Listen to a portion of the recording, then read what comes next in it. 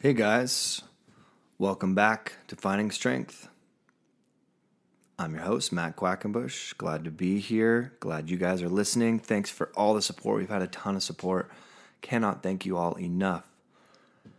We've had people reach out. We've had people connect to us through Facebook. It's been an incredible response, and we're excited to keep bringing this to you every week. So keep letting us know what you guys want to hear. We're really stoked on how successful this is becoming. This week is no different. We're going to bring you something genuinely different and emotional and incredible. We've got Special Agent Sete Aulai, who works for the Internet Crimes Against Children Task Force in the Attorney General's office. Sete catches the bad guys, the real bad guys, the ones that are going after our kids.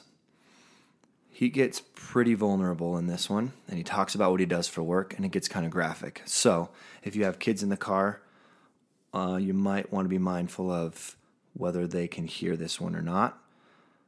On that note, here it is, episode 3 of Finding Strength. Enjoy. Hello, and welcome to Finding Strength podcast, episode number 3 with Special Agent Sete Aulai. Glad to have him here.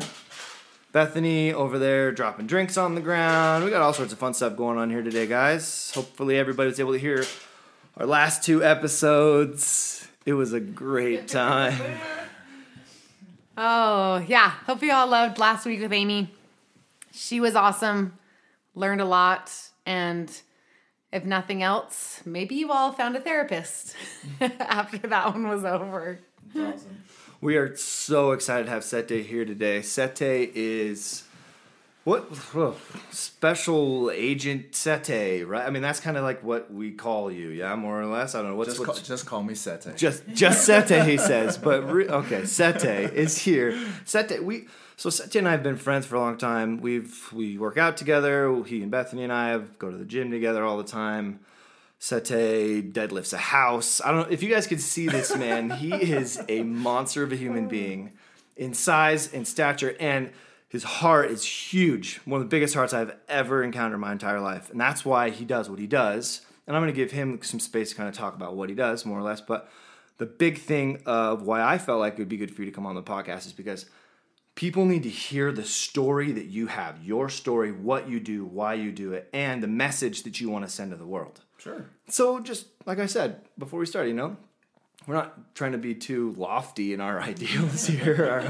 But I was going to say, too, aside from the fact that Sete lifts everything, if you ever see Sete at the gym, the sweetest, kindest person. Like, it's like this big, strong guy, then he's like always hugging and being awesome and just looks so happy. So I feel like sometimes it's hard to see someone you think, oh, they're so happy. Gosh, they must have the best job.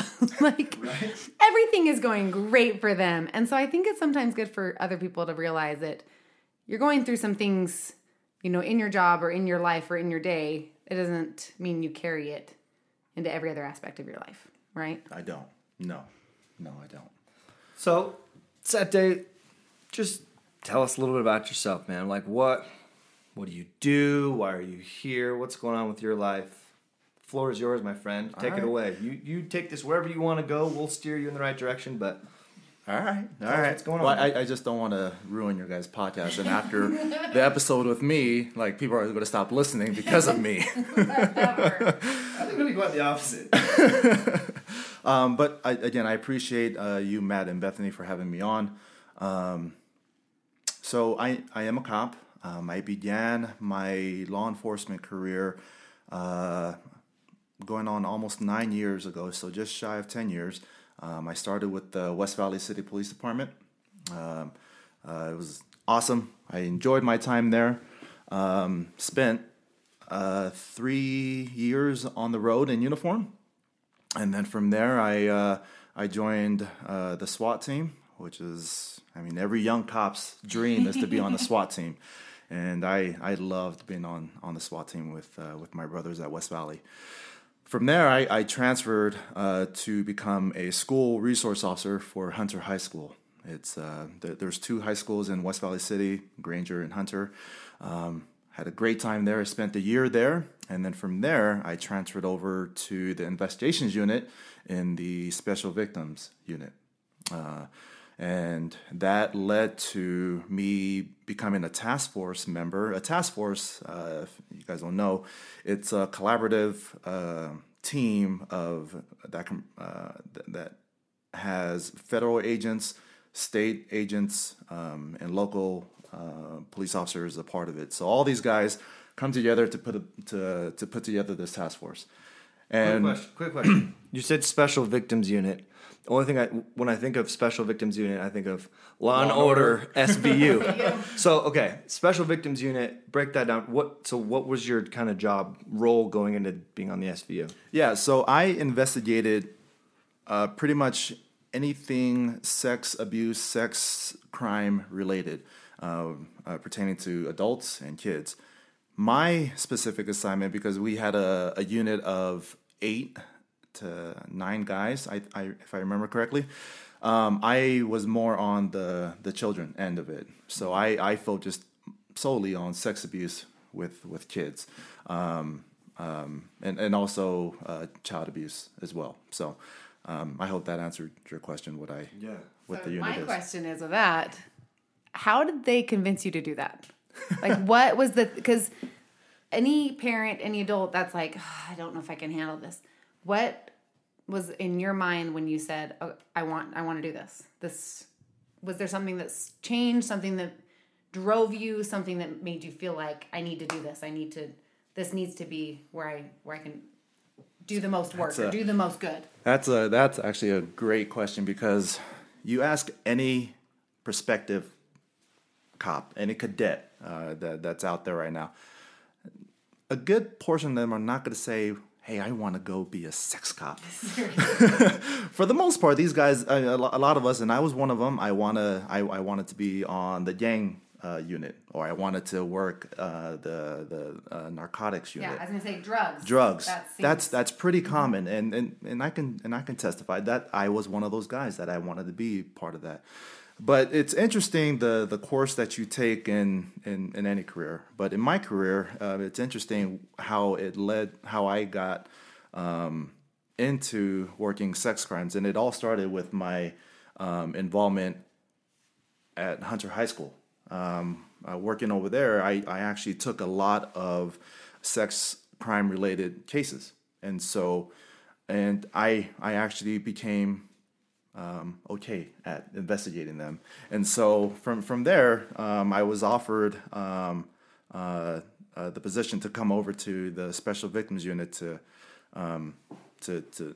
investigate these kinds of crimes full time, instead of being like the part-time guy at the school cop investigating that. So that's kind of how I got into it. Is that where you saw, I guess, was that the first time maybe you saw a need?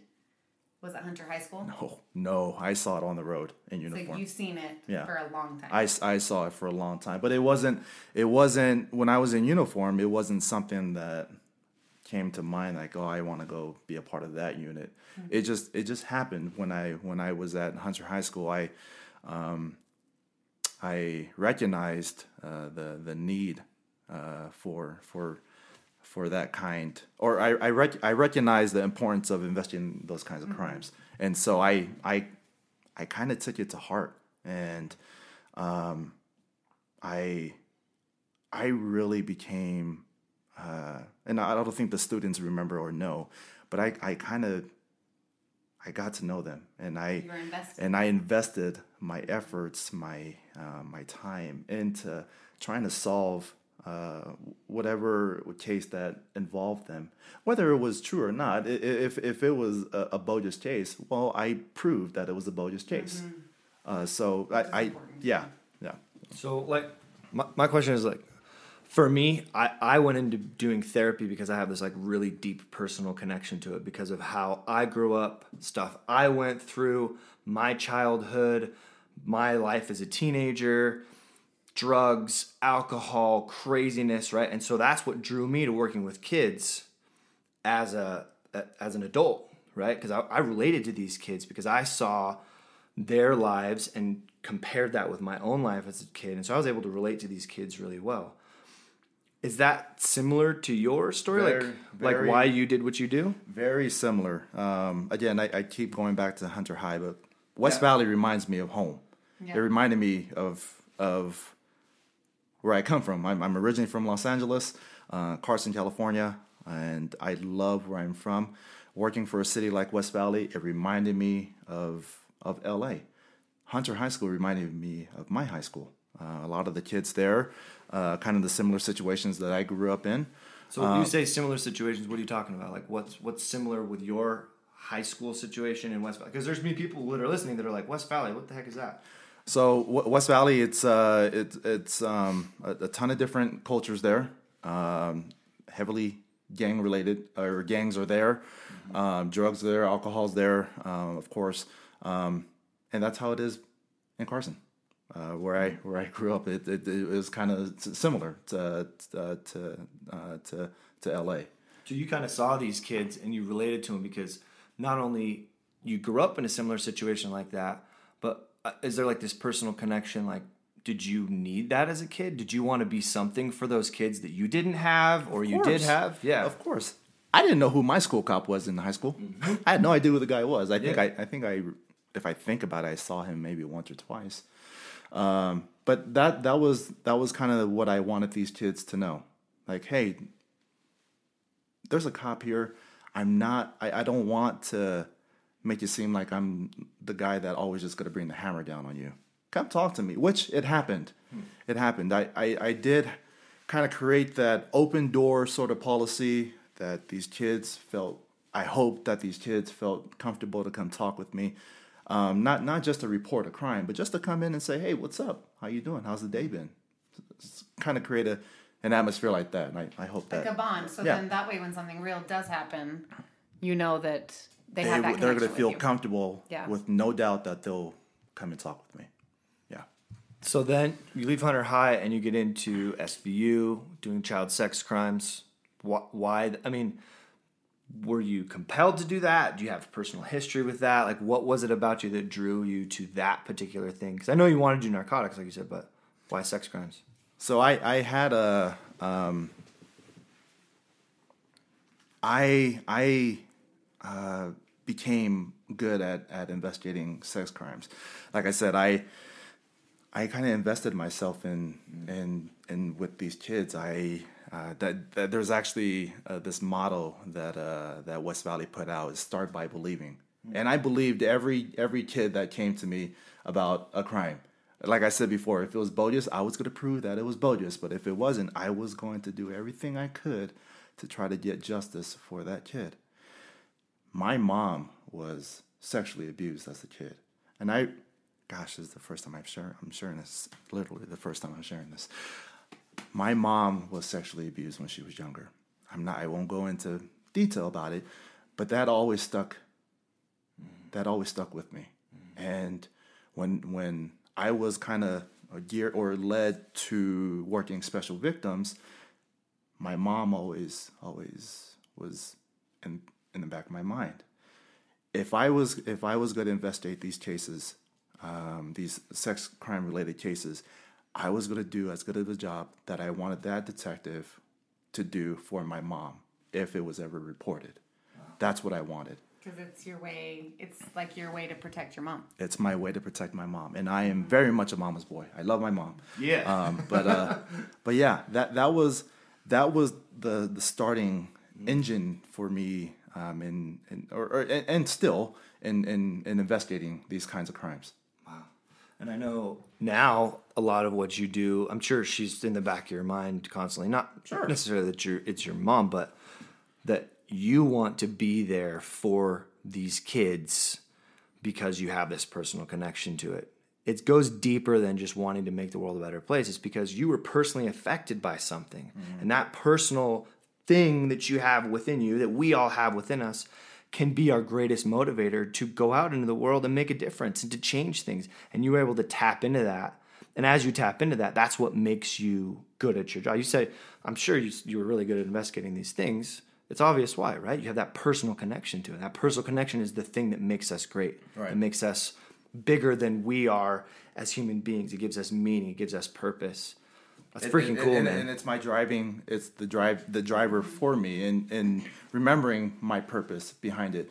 When a case is just stale, or I'm getting tons and tons of cases like this, I go back and remember, why am I doing it? Why am I doing it? And oftentimes when I was at West Valley, I thought about my mom. I'm going to investigate this case because if someone was going to investigate my mom's case, I would want that detective to give full effort just like I do. So I have a question for you. Yeah. Knowing your family and knowing you've got a little boy and a little girl, how has that changed the way you do things and the way you investigate? And has it changed what you can handle as far as what you're seeing? So leading into that, now I've left West Valley. I'm no longer with them. And because of the task force that I was a part of, Internet Crimes Against Children, ICAC or ICAC, it has led me to investigate sexual exploitation of children.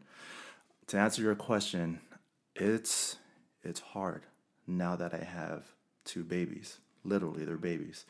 And a lot of what I see features children their ages. I remember not my very first, but I remember one of my early ICAC cases that I investigated, and it was a video that I watched, and I happened to have the sound on, and it featured a boy about my son's age, Tui, being raped, being anally sodomized. Hearing that boy cry got to me, and I had to turn. Obviously, I had to walk away from it just for a little bit, and then come back and continue on with what I was doing. It never goes away. It's not that I can automatically turn it off. Yeah. I can't. But it's just kind of making or building distractions, I guess, that can kind of take my mind off of it. But does that?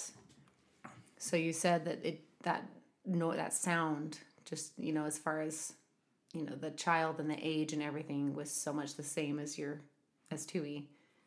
So did it make you want to quit, or did it light a fire under you that said, no one's doing this to my kid or anyone else, so I'm going to stop this? I'm not a quitter, Bethany. I'm not. I know that. I'm not a quitter. And no, it did not make me quit. When I got into ICAC, the very first time when I got into ICAC, I told myself, or I kind of developed this mindset of the purpose of this unit. Similar to what I did when I was in Special Victims. I always remember the stuff I remember my driving factor was my mom. The purpose of ICAC, Internet Crimes Against Children, is literally to save kids. Literally, it's to save kids. And I will never forget that. No matter how hard the case is, no matter how crappy the environment is, or the videos or images that I look at, I always remember why I'm doing it. It's to save kids. Now, I may not literally see that I'm saving them, but somewhere down the line, I know because I put the guy who's looking at it or who did it away. And so that's why I do it, because I always remember. I just try to remember why I'm doing it. It's to save kids, always. Okay, that's freaking amazing. But so here's my question now: is you have to see these things. You have to see these videos. You have to see, certain things that are going on so you can catch these men or people. Sorry. How do you get that out of your head? How do you mentally either flip the switch every day, or at least get to a point where you can function and have a happy, because I know you're a happy-go-lucky, great person. Mm-hmm. How do you do that? Because sometimes I feel like when you have these images in your head, it's tough to get them out, or at least to maybe push them to the side. What is it that you do that helps you get past those? I have distractions. I'll be honest with you. There is that sense of flipping the switch, but to be honest, I thought I flipped the switch when I checked off of duty. I don't. I don't think any cop really does. But it's what do you do in your personal life to kind of help you take your mind off of that? So what are some of your distractions? I work out. Yeah, I work out. Really heavy weight. Well, I mean, I take a lot of my aggression out on that barbell. I do. It helps me to go work out. It really does. It does something for me, and I know that's not everyone's go-to, but that's what works for me. At the AG's office or the Utah Attorney General's office, if you are a part of ICAC, you are required to go to therapy. That's hard.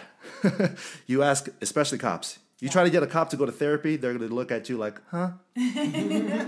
You want me to do what? You want me to cry? You want me to... Well, why? I mean, a lot of people would be... Or you'd ask, well, why are they so defensive or reluctant to do that? We don't like to be vulnerable. Mm-hmm. Cops, it's a very masculine kind of a career, right? And we're always on top of things. We carry ourselves in a certain way, but to make us go do therapy, that makes us vulnerable. Mm-hmm.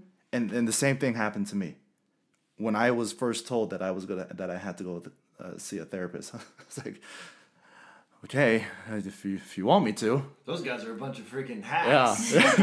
and bunch of quacks, those dudes. You want me to go see a guy like Quackenbush? What? But I didn't want to do it. I didn't. But I can tell you how helpful it has been to be to do it. It's a once a month thing. I'm actually going tomorrow to see my therapist, and it helps. It's not that we talk about ICAC, child porn all the time. No, but it gives me that opportunity to talk to someone. Just to talk. It's not necessarily that someone else aside from Jordy, my wife. Yeah. Someone else. And it provides it just gives me another out. Because if I keep it all in, it's gonna the balloon effect, right? And it's gonna keep going, and it's gonna blow up somewhere. But that helps me. Working out, going to my therapist. Because it's those things are external. Yeah. So it's like the working out, you push, you sweat, you endorphins the whole bit. You know, you can beat up on something, whether it's that medicine ball or whatever, the bike, whatever, you try to break that. I've seen you. Or talking to someone. I think sometimes people don't understand the more you, like you said, the more you bottle it up, you're ready to blow at some point. It's like the more you can express it, get it out, speak, say it. And I can't imagine, that you can express everything about your job to Jordy. No. That'd be hard. Yeah. If I was your wife, that'd be hard to hear. Yeah. I'd be like, I can only handle so much of what you need to say. Yeah. How does she handle your job? She's as much of a special agent, ICAC investigator as I am. She's cool. Just the it's like the secondary smoker, right? She just whatever she takes the back part of it. I don't know how to explain it, but she handles it very well. Can I give it a shot? Yeah. Because I can relate. Oh. Well, because what I do for work, right? Like I sit down with cops, firefighters. I actually work with a lot of cops and firefighters, as you well know. Yeah.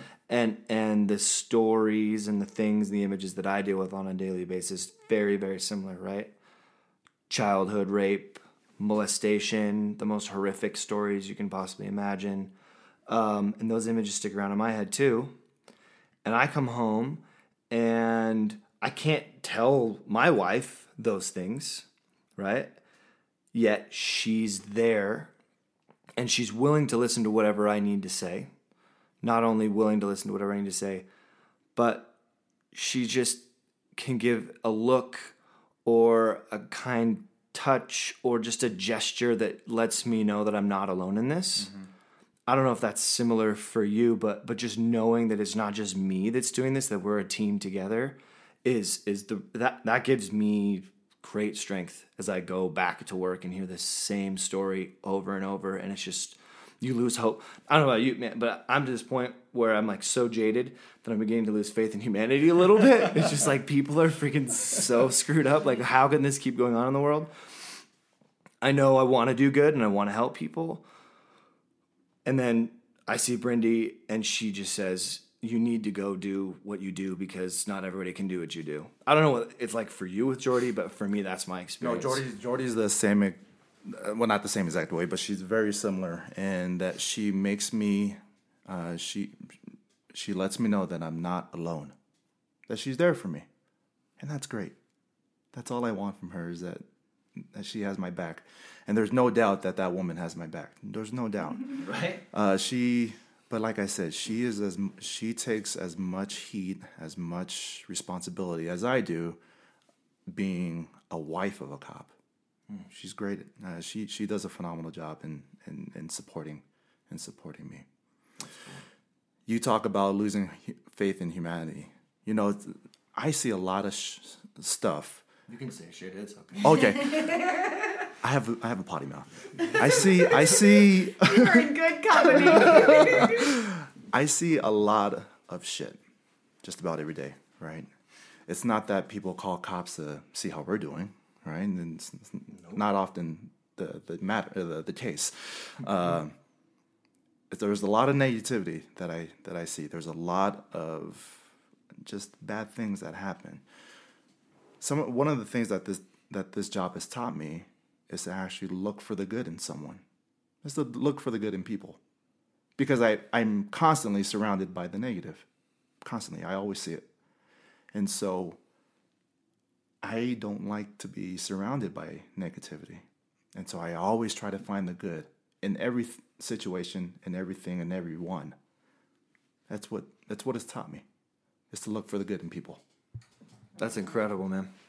I think if we could only take your example to heart and just begin to do that just a little bit more. If that's the only thing we take away from listening to this, being together here, having this experience, I mean, to know that you do what you do and deal with the people that you deal with, just the depravity, the most awfulness that humanity can create, you know. Child sex slavery is not something that we think about on a daily basis, yet it goes on all the time.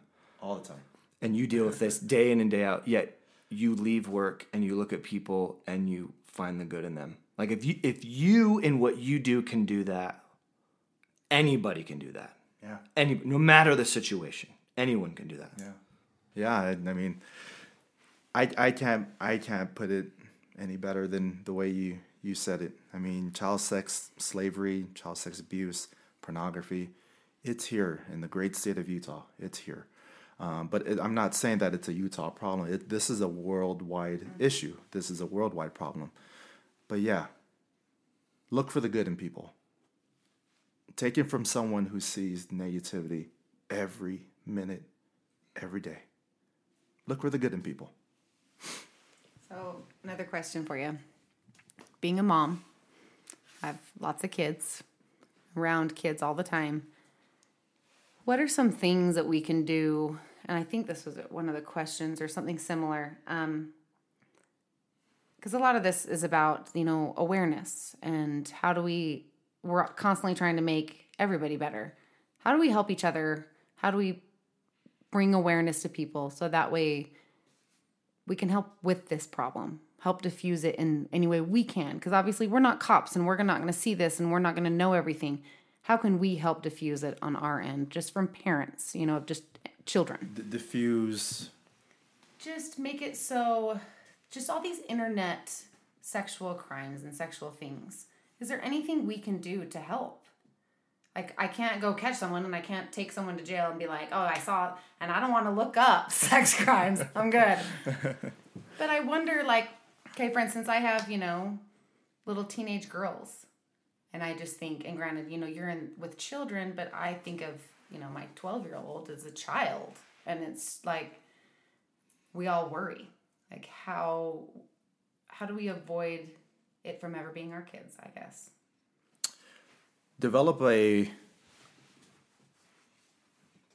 Be a parent. Develop a loving relationship with your children. And such that, like what I tried to do with the students at Hunter, that if I wanted them to feel comfortable to come to me. Make your kids feel comfortable to come to you. I mean, still be a parent for sure, but create some sort of atmosphere that they are open with you, that they're willing to talk with you just about everything. And for you as a parent with cell phones and with laptops and computers, understand where our children are going on the web. Understand the apps that they're going to, that they're using. Take their phone and look at what's on there. I know, that's the scary part. I'm like, I don't know what I can see. But understand the apps that they're on. Place some settings on there, some parental settings on their phones. Don't be afraid to be a parent. Don't be afraid to be a parent. My kids will know that I try to be a great dad to them. And granted, they're still very young, but I want them to know that I love them with all my heart. But at the same time, I'm their dad. But I want them to come to me for anything, and just to discuss anything. So I don't know. I hope that answered it. I kind of just went on a rant there. No, I think that's really good. And working with parents, one of the things that I tell parents, because I get this question constantly, like, how do I help my kids? How do I protect my children? How do I keep them safe? My answer 100% of the time is you can't. It's impossible. It's an impossible standard that we all want to achieve. You cannot keep your children safe. The illusion that we can actually is more impairing than reality. And the reality is I can't keep them safe, so I need to teach my kids how to be safe and how to keep themselves safe in such a dangerous world. Yeah.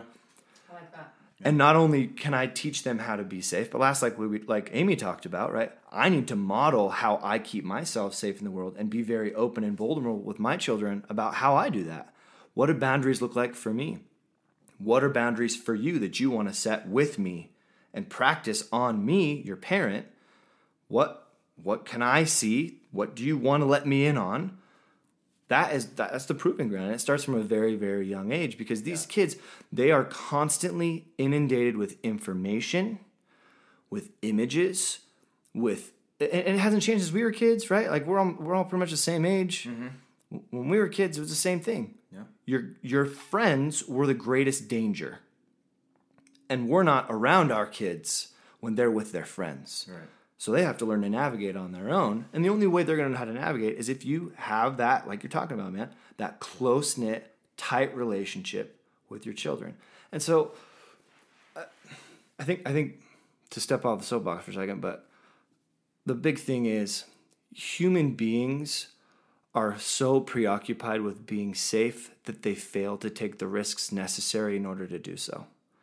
And as a parent, it's important that we have a long enough leash for our children that we can let them go, experience risk, learn how to be safe themselves, and pull them back in and teach. I agree. Yeah, that's great. I'll keep going. Questions. We got a bunch of questions off of Facebook here.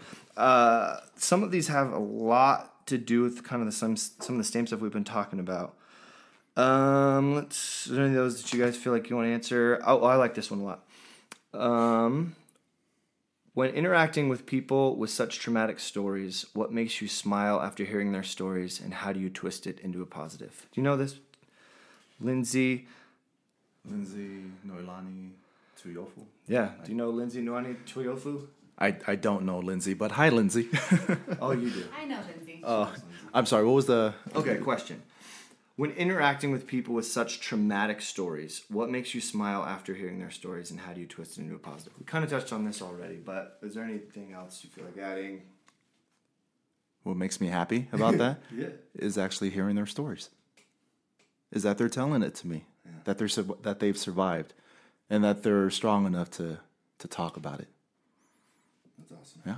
I have another one for you. I was just thinking, have there been experiences where it's empowered you?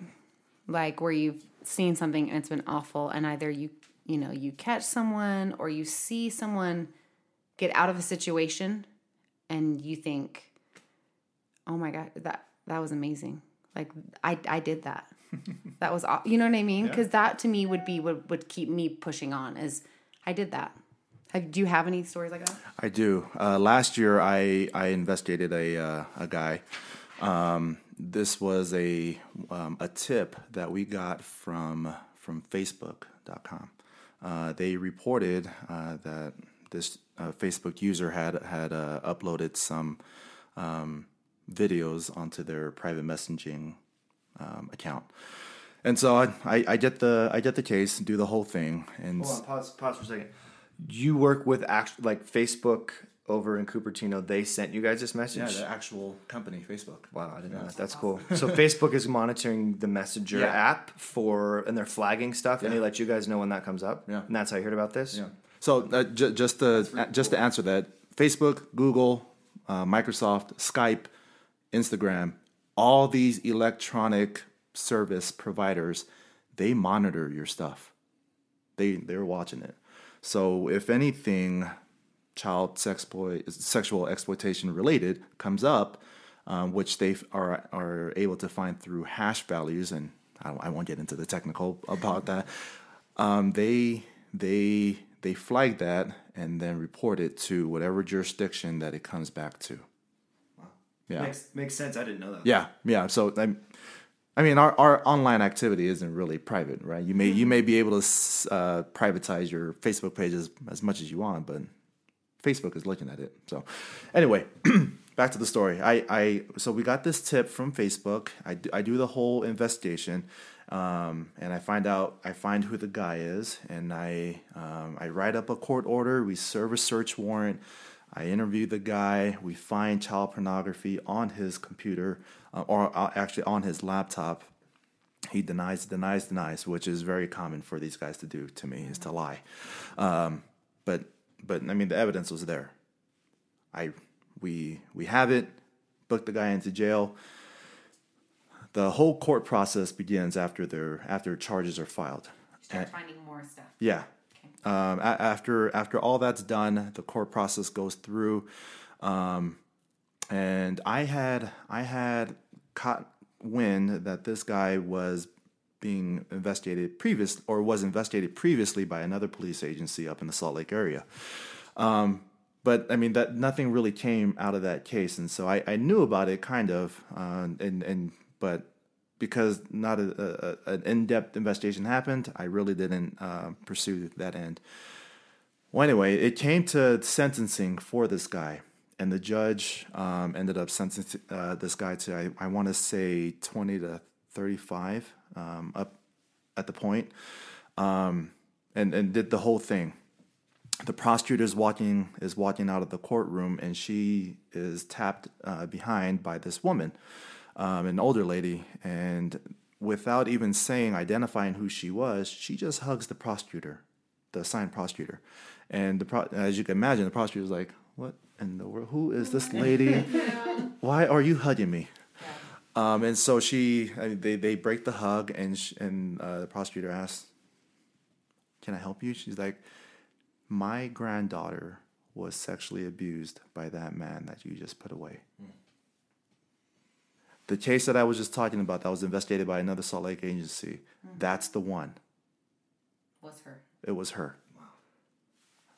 Wow. I'm not going to dog on that agency, but I don't know what happened with that case.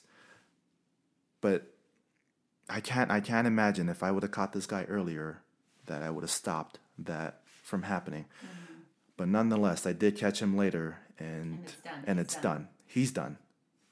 And so that pushes me all the time, along with what I've already talked about remembering or the finding my purpose about working these kinds of cases. It's when things like that happen, and it happens quite often when I hear those kinds of things, and it just helps me. So awesome.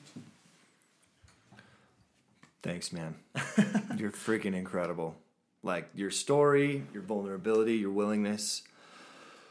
As we're wrapping up here, one of the things we like to do at the end is just kind of ask, what are our takeaways? What do we feel like, if we wanted to summarize everything we talked about today, what are the things we really want to send home that are the most important? Start with B10. Okay, my thing I would say I learned today that I loved that you said, love that I get to go first because I get to steal everybody's stuff, is just that you see all the crap, and so that forces you to look for the good in people. I feel like I struggle sometimes where I question everybody. I'm always like, I don't trust you, and not a bad, I'm a little cautious, I like to call it, not jaded, although I'm not too, but I like that because I feel like sometimes, you don't know what people are going through. You don't know what's going on. So find what's good in each person, because there is good there. As much as these stories are awful and there's so many awful things, we see it through our foundation all the time. There is good, and there's a lot of people that want to do good every day. And so I love that. I think that's awesome. Thanks for that, Sete. Yeah. I have become more and more a proponent of therapy. It helps me. It just gives me another form of release. I don't want that balloon effect to happen to me. And if there are others in my line of duty, my brothers or sisters in the blue line that are listening, it's okay to seek therapy. It's not a bad thing.